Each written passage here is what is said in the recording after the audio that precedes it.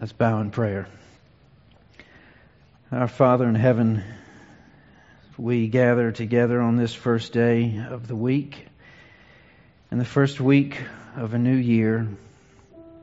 And Lord, we pause to address the Ancient of Days, a timeless God who was forever before our beginning and will be forever and forever past this day and all others. Lord, we thank you for time, but we thank you for timelessness. And Lord, we ask that our time spent here today in one another's company, but in the presence of your Spirit, may it echo in eternity. May now matter because you are eternal. And may the things that we discuss and learn today, and thoughts that we think, thoughts that we share, words that we share with one another of encouragement or hearing news, good or bad, all be taken into account as we consider you, the King of Kings and Lord of Lords. Lord, help stretch our mind and our thinking around your reality and not necessarily ours. And Lord, be pleased in what we say and do, especially as we open your old book and learn what we can know and understand for here and now. We ask this in the strong, eternal name of Jesus Christ. Amen. Well, it's good to see each of you, and welcome to church on this Lord's Day. Welcome those of you that are in the room and those that are watching by means of live stream. I'd ask that you turn in your Bibles to the book of Habakkuk. And that is a departure from where we've been studying for some time in the book of John. Easter comes early this year in the month of April on the 4th. And we've been studying the book of John for over 2 years, but we're getting closer toward the end. And in order to make John chapter 20 land on April 4, which is Resurrection Sunday, we need about a month of a break in John's study. Either that or I'm going to need to stretch it a little further than perhaps you may want to endure. So we're going to leave those paragraphs as they are in John, looking at each one at a time once a Sunday. But we'll pick that up in February. For today, I want to read through the first portion of the book of Habakkuk. That is after Nahum and before Zephaniah. I'm hearing pages still turn. And that's okay. That's normal. It's a short book, and it's deep in the Old Testament. You can pass right by it. But let me read to you. If you're still looking, that's okay. I doubt any of you have this memorized. And it may be the first time you've heard a message on this part of the book of Habakkuk. If you have, it's likely in the second chapter having to do with verse 4, Habakkuk 2:4. But this is a prophecy, and verse 1 says, the oracle that Habakkuk the prophet saw. Verse 2, O Lord, how long shall I cry for help, and will you not hear? Or cry to you violence, and you will not save? Why do you make me see iniquity? Why do you idly look at wrong? Destruction and violence are before me. Strife and contention arise. So the law is paralyzed. Justice never goes forth. For the wicked surround the righteous. So justice goes forth perverted. Verse 5 is the Lord's answer to this question. Look among the nations and see, wonder and be astounded, for I am doing a work in your days that you would not believe if told. For behold, I am raising up the Chaldeans, that bitter and hasty nation, who march through the breadth of the earth to seize dwellings not their own. They are dreaded and fearsome. The justice and dignity go forth from themselves. Their horses are swifter than leopards, more fierce than the evening wolves. Their horsemen press proudly on. Their horsemen come from afar. They fly like an eagle swift to devour. They all come for violence, all their faces forward. They gather captives like sand. At kings they scoff, and rulers they laugh. They laugh at every fortress, for they pile up earth and take it. Then they sweep by like the wind and go on. Guilty men, whose own might is their God. Let's pray once more. Father in heaven, we've heard so much about this past year, and we have heard from so many different people, organizations, from our government, from health experts.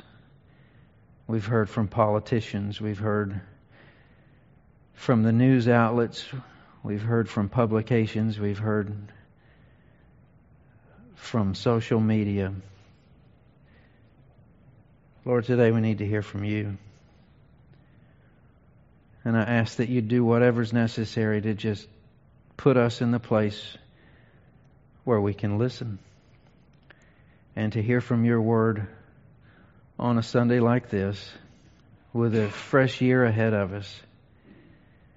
A reminder, not a new one, but an old one. A truth that might be difficult to hear as it was for Habakkuk to hear, but a truth that needs to be heard. And Lord, may we arrange our priorities around your word, not necessarily around what we think and feel and see and hear right here and now. Lord, be gracious to us and grant this request. We ask this in your holy name. Amen. Well, if you were with us on Wednesday evening for our Bible study, Habakkuk wasn't a surprise to you. But if not, maybe it is. Maybe the question is justified. Why Habakkuk? Why dig deep into the Old Testament and a minor prophet at that, in territory that's unfamiliar, in the cold, rainy month of January, when we feel like it looks outside? What's there? There's a lot here, as with any portion of Scripture. I could smart aleckly answer back, why not? But I hope to give you a better, more substantive answer. Over the course of this past year, we've been doing a lot of listening. We've been doing a lot of wondering and guessing. And I'm sure you're not alone if you would confess that at different junctures over the past several months, you may have wondered, can this year get any worse? What else can happen? I don't really remember when I noticed people giving 2020 that reputation as the bad year we all hope to forget. I think it might have been a T-shirt I saw that said, "Can we get a do-over?" with 2020 on there. And I just, in looking over things and sitting around over the new year, if you're watching or listening to anything, it's always a year in review. But looking at it all in one pile does seem to give some reference. What seemed to dominate the headlines at the beginning of the year were no different than any other year. We're not really paying attention just yet. Again, 2020 hadn't gotten that ugly reputation yet. At the beginning, it was fires in Australia that seemed to have the headlines to start with, and there were lives lost and animals lost and property lost, and fires are always a bad thing. It's different to hear from them in another part of the world, but brush fires instead of forest fires. And that was a serious problem. What seemed to steal the headlines from that serious problem was the breaking news that Meghan and Harry are leaving the royal family. And what difference that would make. I'm sure if you're from the other side of the pond, it has more significance than here. I'm sure that they look at our news and laugh, and we look at their news and laugh. But that quickly seemed to fizzle when the news from Wuhan started to spread that we've got an actual new virus we don't know anything about. It's contagious. It seems to have come from bats, maybe, or this wet market where people eat things that we would point at in zoos or museums in bottles. But it got scary there pretty quick when we heard that it'd come on airplanes and people are getting infected. And then horrible news from Italy with rising death counts and not enough machines to help people out. And that's when I think we thought, this is going to be bad. It wasn't long after that, then we're in the middle of another impeachment trial, which ended with acquittal, but it's still always something to watch and wonder, how's this going to turn out? We had the worst single-day point drop for the U.S. stock market. And it's at all times high, so percentage-wise, it wasn't as bad as it sounded as far as the actual point count. But nobody likes to listen to the sound of their 401k fizzling or evaporating. Then there were the nationwide protests and violence and shootings and murders. And the legitimate claim of racial inequality. Different parts of the nation felt this in different ways. Different types of people from different lines of work looked at it in different ways. But it was tough. A lot of it caught us by surprise. Maybe it shouldn't have. And it's funny how the headlines just seem to go up and down, serious, unserious, tragic, and scandal. And there was that time where for about 20 days we thought the leader of Korea was dead. But he really wasn't. He was just hiding. That was headlines for a while. And then there were the murder hornets. You remember the murder hornets? Big, long hornets that stand at the entryway of bee hives and cut them in half with these big mandibles. And it's something certainly to laugh about and make fun of them. But if you've ever kept bees, I tried. I had 12 hives at one point. And I saw something that looked like a murder hornet. It was a lot smaller. But watched him decimate an entire hive. And I don't know if you paid attention, but if the bees get wiped out, we won't be able to eat. That's just their job that God gave them. So again, 2020, what else is next? Well, there were more fires in California. And then the past few months were given over to our national sport, electing a president. And what that seemed to confirm, at least for me, was about half and half. Half the nation thinks this way, half the nation thinks the other. Neither half is willing to learn anything, much less cooperate with the other. That just seems to be the extent of it. I wonder if any of the elections will be anything but close from here on out. But that seems to be over, and we get a fresh new year. So why study Habakkuk? Because this guy had the guts to actually ask God, why? I don't know how many times you asked the question, why? I know how many times I asked the question, how long? Didn't you? Or maybe, how many times did you say the words, I don't know?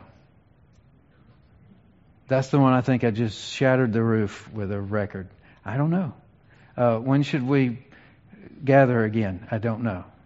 When can we do that safely? I don't know. Should we wear a mask or not? I don't know. Are you going to go shopping? I don't know. Can you find toilet paper? I don't know. I don't know. I don't know. I don't know. We haven't really known much of anything.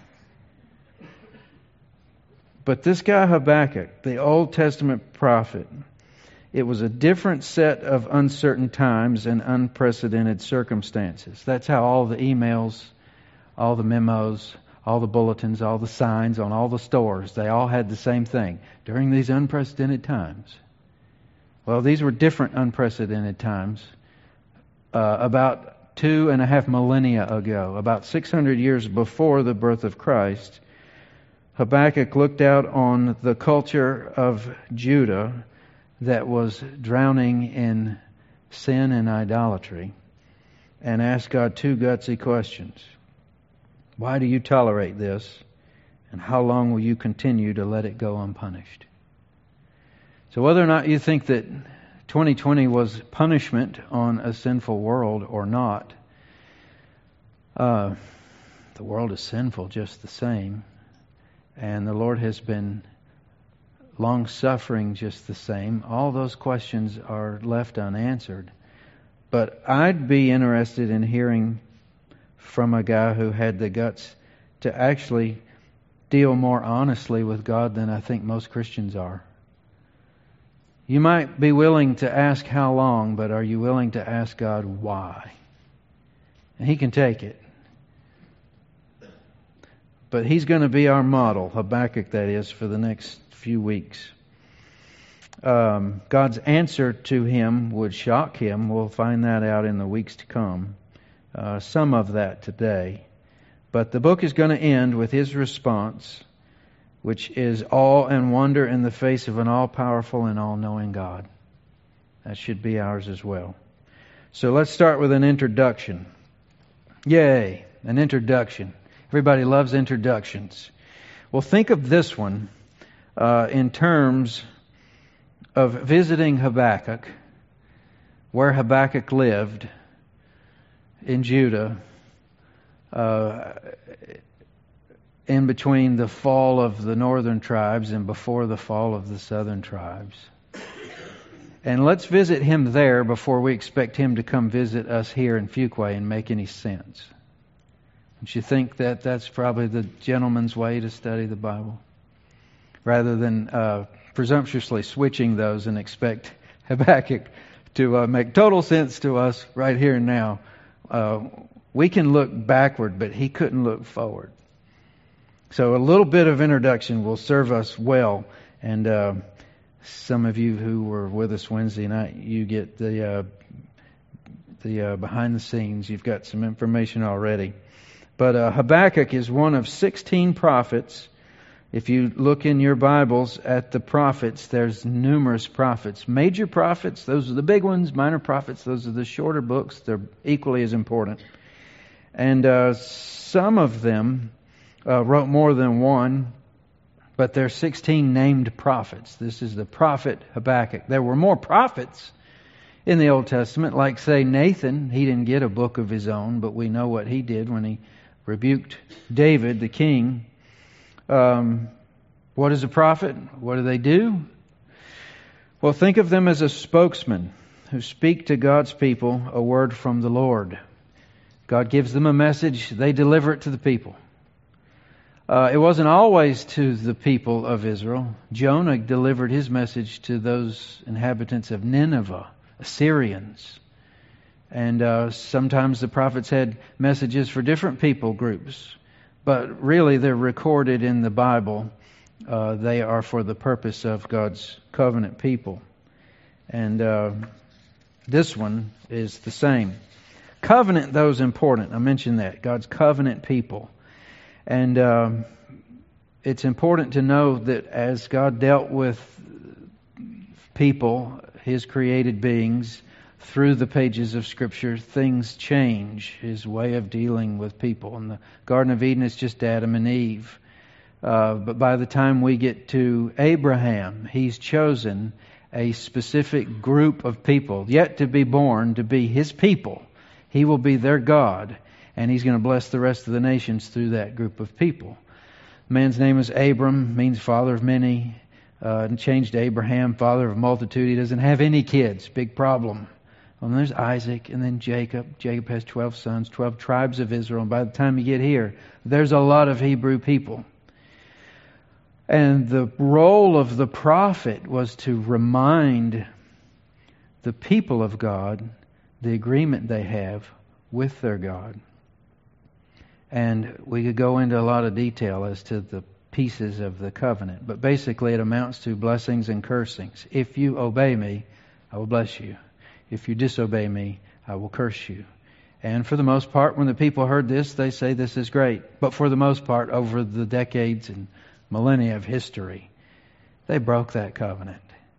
Their leaders, their kings, they led them astray, namely into idolatry. And the prophet's job at this point was to come remind them, hey, you've already been told. You disobey, you'll be cursed. You obey, you'll be blessed. You must repent before disaster happens.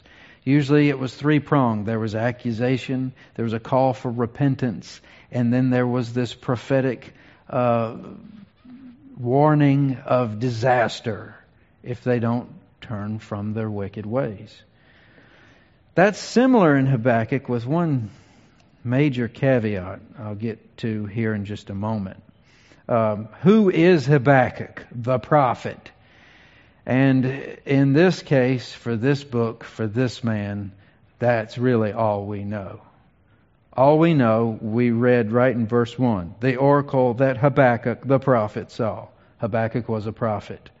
That's all we know. We don't know what his name means or who his parents were or any of the specifics other than what he's contained here in this book. Background is zero. Is that a problem? No. The New Testament writers think a lot of this man and his message. And that's the key. In verse 1 it says oracle. Your translation may say burden.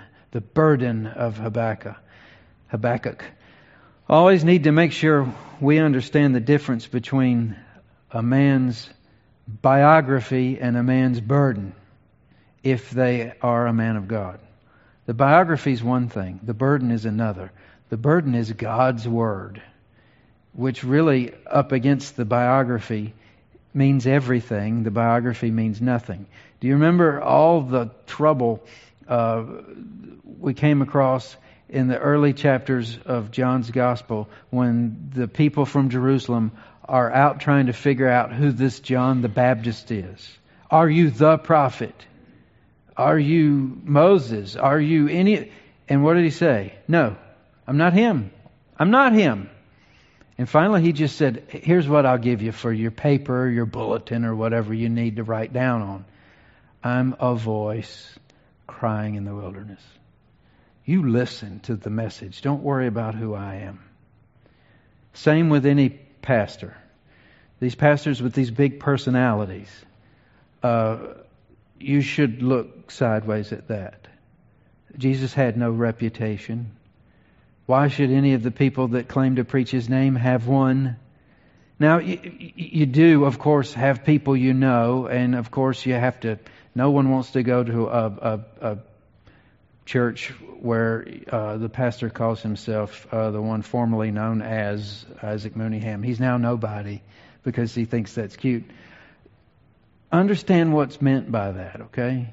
The message is everything. The messenger's only a messenger. So when we're looking at who's this Habakkuk and find out we don't know, that's not that big a deal. We do know that he was a near contemporary to Nahum. That's another minor prophet. About 10 to 12 years difference between Nahum's writings and Habakkuk's writings. What happened between those two are what's significant.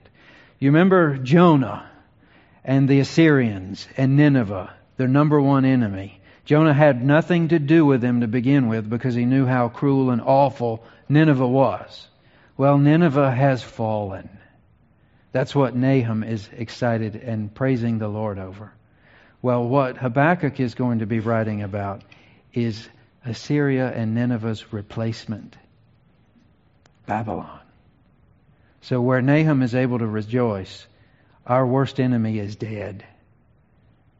Habakkuk has to tell the people, our next worst enemy is coming. Where Assyria took off the northern tribes, Babylon's going to take off the southern tribes. You know, Daniel Shadrach, Meshach, Abednego, taken captive, given Babylonian names. That's all about to take place. And Habakkuk is the one who sees the vision. So Habakkuk, and here's that caveat that's different of all the other prophets. All the other prophets go immediately into preaching. Listen up. Here's the word given to the prophet such and such. Thus saith the Lord. Habakkuk is different. Habakkuk is actually talking to God. And then God is talking to Habakkuk. But we don't see Habakkuk addressing the people. So technically what you have is a prophet. Most of those spoke on behalf of God to the people, but this one is speaking to God on behalf of the people. It's backward. Instead of speaking to the people on God's behalf, he's speaking to God on the people's behalf. Make sense? That's what Habakkuk is doing. And we're going to find that like Job, Habakkuk's not going to be happy with God's plan. And of concern to Habakkuk are important questions that are of concern to us. If God is a good God and a holy God and a just God, how can He let this stuff happen? Why didn't God keep His people from this? Why didn't He keep them from idolatry? Why can't He keep His people closer to Him than they are? And how in the world can God use violence to correct violence? Put that in your situational ethic pipe and smoke it. Have fun with that at the university. 20-somethings in school. You're going to find that the Old Testament is specifically not popular with modern thinking. Because how in the world are we supposed to say to our children that two wrongs never make a right, but it looks like that's what God's doing here? Big questions. And no simple answers. Habakkuk is upset about it. And we probably will be too. But before it's all over, we'll put our hand over our mouth. Kind of like Job did. And hopefully we'll look in awe at this God who's got it all under control. We're going to find that Habakkuk is much more honest than most religious people are, because he's got the guts to ask questions that most Christians aren't comfortable asking. We're also going to find out that he's much more faithful than a secular person, so we don't know exactly where to categorize this guy. He's got more guts than Christians, but more faith than the lost.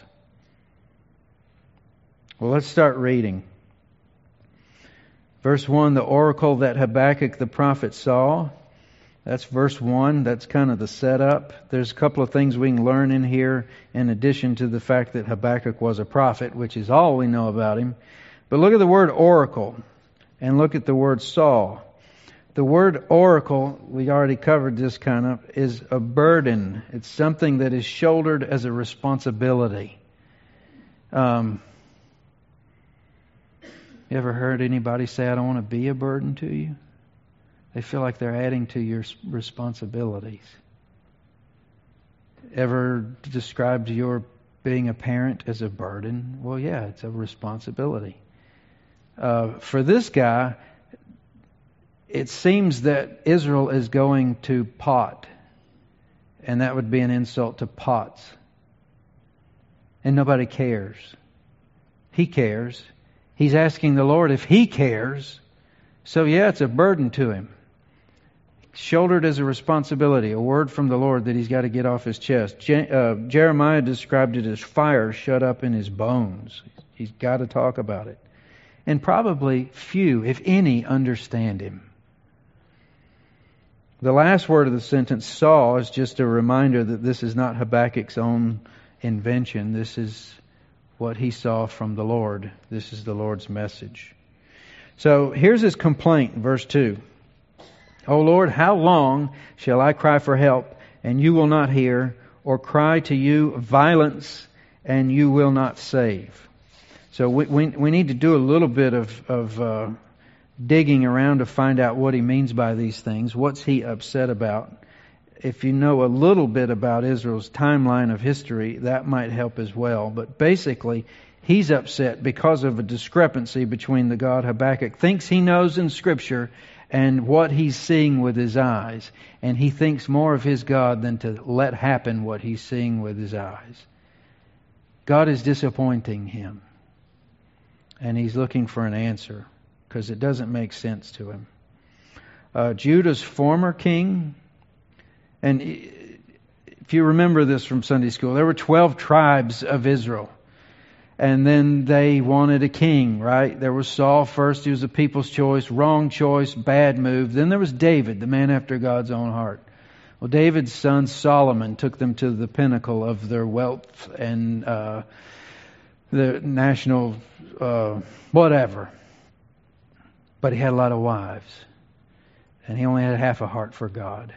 And then his two boys, Jeroboam and Rehoboam, split that kingdom. 10 in the north and 2 in the south. They had lots of kings, good ones and bad ones. But it seems as though the two southern tribes, Judah and Benjamin, did a little better, a little longer. And there's about 150 or so years between their downfall and the northern 10 tribes' downfall. Assyria's already wiped out the top 10 tribes. The lower 2 tribes are still hanging on. And with their last king, not last, but former, Josiah. He was a good king. He actually brought in reforms and got the nation on the edge of revival.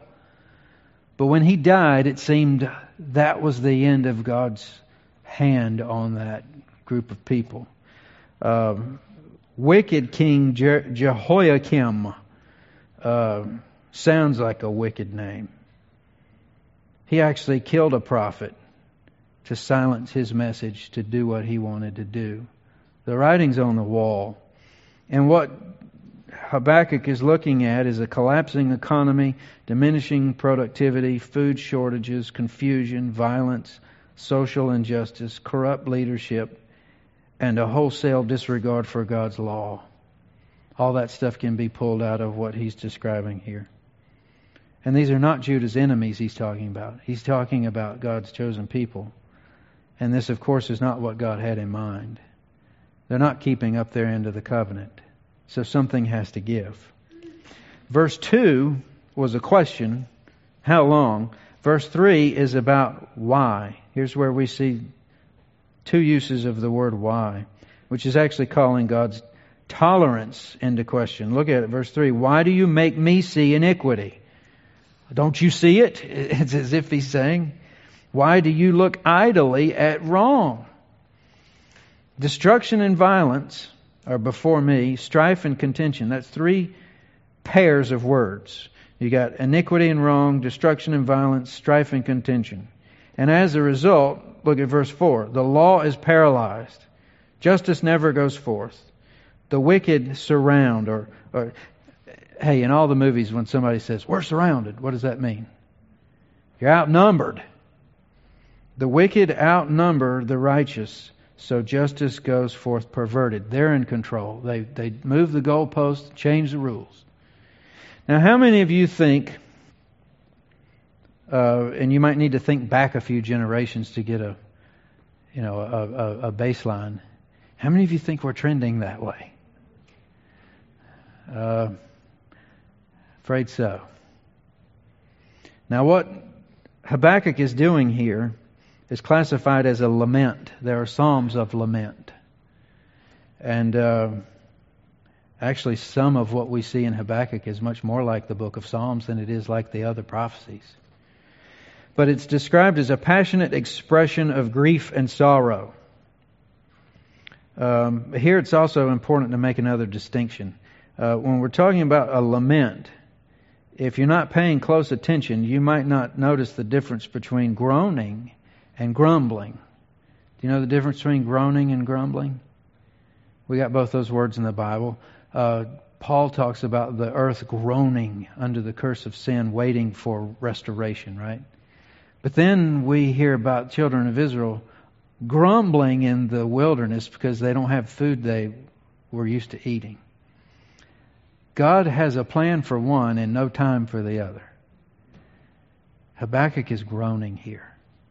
Now it sounds gutsy, but it's groaning because the ultimate purpose for his anger even questions our God's righteousness, not His personal agenda. That seems to be clear. However, if we were to take stock, maybe if we could figure out somebody to have kept a report card on us from January 1st, 2020 to December 31st, how would we score? Groaning or grumbling? I'd have both. I'll just go ahead and tell you. And I don't want to see the mix. I'm sure it was all over the place. There was plenty of grumbling. There was groaning. We suffered some loss of some things that are important to us here. We approach them in different ways. And there's certainly no reason to call foul as far as our God is concerned. I don't think Habakkuk is doing that here either. But sure, these questions that we all ask, how long and why, that's if you want to just circle words and highlight them and maybe draw arrows to it and some stars around it. For this part of the passage, how long and why, that's the drama out of here. And we ask that all the time. And I'm sure we've asked that about COVID. But we ask it when we're in line at the drive-thru and we say, how long is this going to take?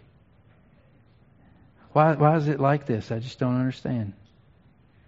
And we betray our lack of patience and everything else. Here, Habakkuk is groaning over the justice of God. It's bad enough if it looks like nobody cares. He's basically asking if God is among them.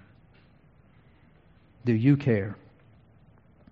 Now, Habakkuk gets a response. We'll pick up the pace here because next week we'll look more about this than we will this week. But I think it's important to not only hear the question, but the way God answers. Perhaps you've got a little paragraph heading there above verse 5. It might say the Lord's answer. Look at verse 5. Look among the nations and see and wonder and be astounded, for I am doing a work in your days that you would not believe if told. Habakkuk's not going to get the answer he was looking for. It's going to be a shock. It's going to be a devastation. It's going to take a while to take it in. And if you pay attention, there are 4 imperatives here that make this answer right out of the gate abundantly clear. Look, see, wonder, be astounded. I'm going to do something that you wouldn't believe if told. You're going to have to see it because it's far going to surpass your expectations. You think I'm not doing anything. You have no clue. I'm doing something, and it's not what you would expect. Look at verse 6. For behold, I am raising up the Chaldeans. Who are the Chaldeans? They're the Babylonians. Chaldeans were actually a Semitic group of people that rose to power in Babylon and basically took it over, and from that point on are referred to as the Babylonians. But let's get a description of these people. Who are the Babylonians? A bitter and hasty nation, that's in verse 6, who march through the breadth of the earth to seize dwellings not their own. So they're going to lose their property. Someone's going to take it. They are dreaded and fearsome. Their justice and dignity go forth from themselves. They make their own rules. Our law and order means nothing to them. They'll throw it away. All 200 plus years of it doesn't matter to them. I'm speaking if this was given to America. Their horses are swifter than leopards, more fierce than the evening wolves. Their horsemen press proudly on. Their horsemen come from afar. This is all a description of their weaponry. Now we're looking at horses and wolves and eagles. Those are animals. But this is a way you would describe military might that was totally insurmountable and would wipe out anything in its path. They all come for violence. Their faces are forward. They gather captives like sand. Is that there to make us remember that God told Abram that your descendants will number the sand of the seashore? And then God, who gave him those descendants, is going to send Babylon to gather them up? At kings they scoff, at rulers they laugh at every fortress, they pile up the earth and take it. These are the type of people that, would parade their intercontinental ballistic missiles just to have a party. They laugh at everybody else. Then they sweep by like the wind and go on. But here's what I wanted you to see at the end, and we'll save 12 till next week. These are guilty men whose might is their God. These are godless men who are guilty men. They'll not go unpunished, no more than Judah will go unpunished. No one goes unpunished. But God's going to use them as part of the punishment. And we'll pick up Habakkuk's response to God's answer next week. But the time we've got left, what does this mean? What do we do with it? That was then. What about now? Well, here's some things that we can pull out of here that we can use. And I'll leave you with one that I think kind of covers them all. But if you're making notes, number one, it's not wise to judge the plans of God by how things look from your present situation. And I think we all did that last year. We're trying to figure out what to do. We're asking why and how long. There's nothing wrong with that. But to make judgments, to paint your picture of God's faithfulness by something you can see here and now, when, as we discussed this morning, He's timeless. There's more going on than just 2020 or 2021 or the United States. I mean, good grief. There's some people that think they see it in Revelation. Most people think they don't. Don't judge the plans of God by how things look from your present situation. Number two, honestly take your complaints to the only place that will do them any good. That's a good lesson from Habakkuk.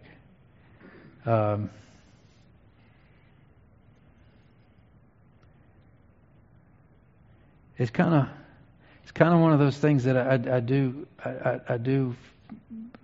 feel that those of us who spent all our time growing up in a Christian home, I don't know but how comfortable certain people want to feel by just asking God a flat out why question. You're not supposed to do that, are you? Habakkuk is not condemned for it. Neither were other men. Remember, there's a difference between groaning and grumbling. There's been a lot of complaining going on 2020. But I've been around a few people that just seem to be even keel right through it. And I know them well enough to know that they're complaining too. But in their closet, where it's okay. To a God who can handle it. And evidently gives them something to let them get through it a little better than the rest of us with our hands in the air, screaming like the sky's falling. Number three, know that God always takes sin seriously. And the point here is that Habakkuk is learning that this time when God answers, it's not going to be with salvation but with judgment. And God always punishes sin. When He gave death to those He gave life, it was because of sin. And if you wonder whether or not God's serious about sin, you just look at the cross. That's what it cost for Him to take care of it for those who would trust Him by faith. So Assyria was judged, Babylon will be judged, Rome was judged, Israel was judged, Judah was judged. America is likely to be judged. In fact, if you want to just get real wide-angle view here, Just about every nation does what Assyria did, Babylon did, Rome did. They all get too big for their britches and they destroy themselves. The things they gather together to rule themselves, like law and order, are thrown away and they crumble. That's just the way history seems to happen in a world plagued by sin. And until the sin is removed by the one who came to take away the sin of the world, how can it not continue? Number 4, know that God's forbearance allows for His grace to be received. So if you got someone in your face saying, I don't know much about your God that lets stuff like this happen, you can lovingly tell them, well, God has done something. He offered up His own Son and crushed Him in our place so that we could have forgiveness and access to the Father eternally. That's what He's done. And He is doing something else. He's waiting for you and anyone else to receive that good news and trust Him by faith. So don't begrudge the Lord's forbearance. As He waits while the world worsens, there's time for people to believe Him. Do you have kids in this world? Aren't you glad God's patient? Maybe your kids are saved. Well, you probably think, well, let's just go to heaven now. Well, there are other people's kids who aren't saved. And I'm glad He's in charge of the trumpet. And when He blows it, there's still people that can hear. And there's still prophets who'll speak. Not like this, but just the general variety who preach and teach God's Word undiluted and clearly, so that people will repent. So what Habakkuk is going to teach us, what he realizes, is that nothing will escape the judgment of God. The only escape for God's judgment is through His Son, Jesus Christ. Habakkuk didn't know those details, but sure do we. And as such, this book takes on an even greater meaning. So the bottom line, you can take all 4 of those and basically just say, what is Habakkuk all about for us today? Well, since the day of Habakkuk, before the day of Habakkuk, till today and after today, is still about trusting God in difficult times, even impossible times. We're going to get next week to 2:4. How shall we then live? The just will live by faith. We'll spend a lot of time on that. How are we going to get through this? By faith. Let me tell you something that might help you. Maybe, maybe not. Maybe you already know it. Maybe you'd rather wish it wasn't true. I'm 42 years old, older than I have been, not as old as I hope to be. But I've already determined that life's not going to get any easier.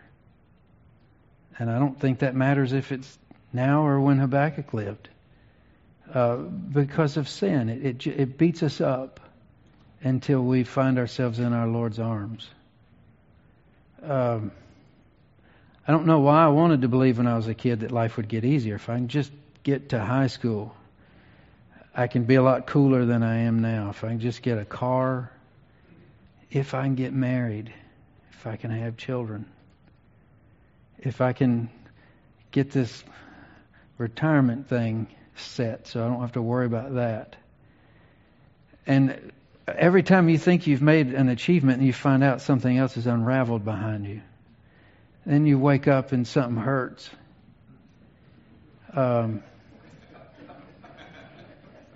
Or something needs to be cut out.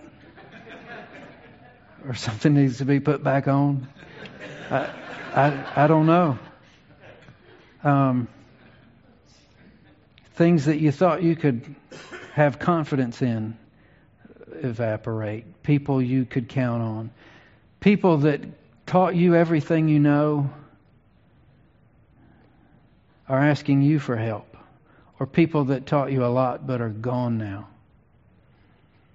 Or people that are close to you that are sick and won't get better.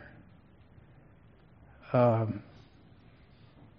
losing someone altogether, saying goodbye. or losing a pregnancy or several. Life gets tougher. And I'm an optimist. I like to wake up with a smile. But I think this year has helped solidify even more than not. This whole life is a gift from God. It's for keeps.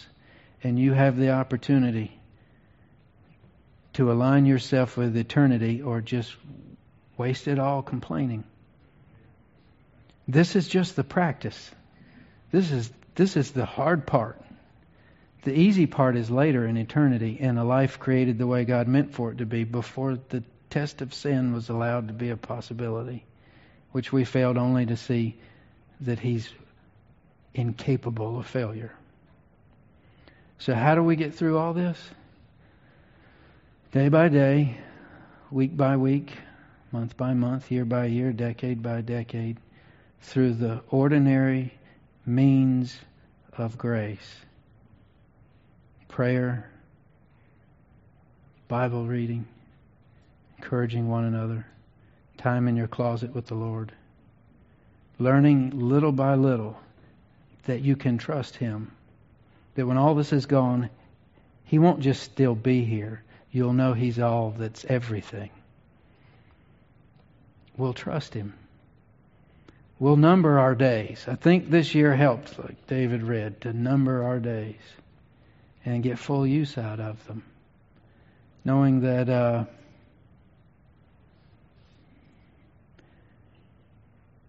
God is able to be trusted for a number of reasons, but this one's a big one for me. He's willing to allow me to hurt in order to know Him better. I don't know if you've ever thought of it that way.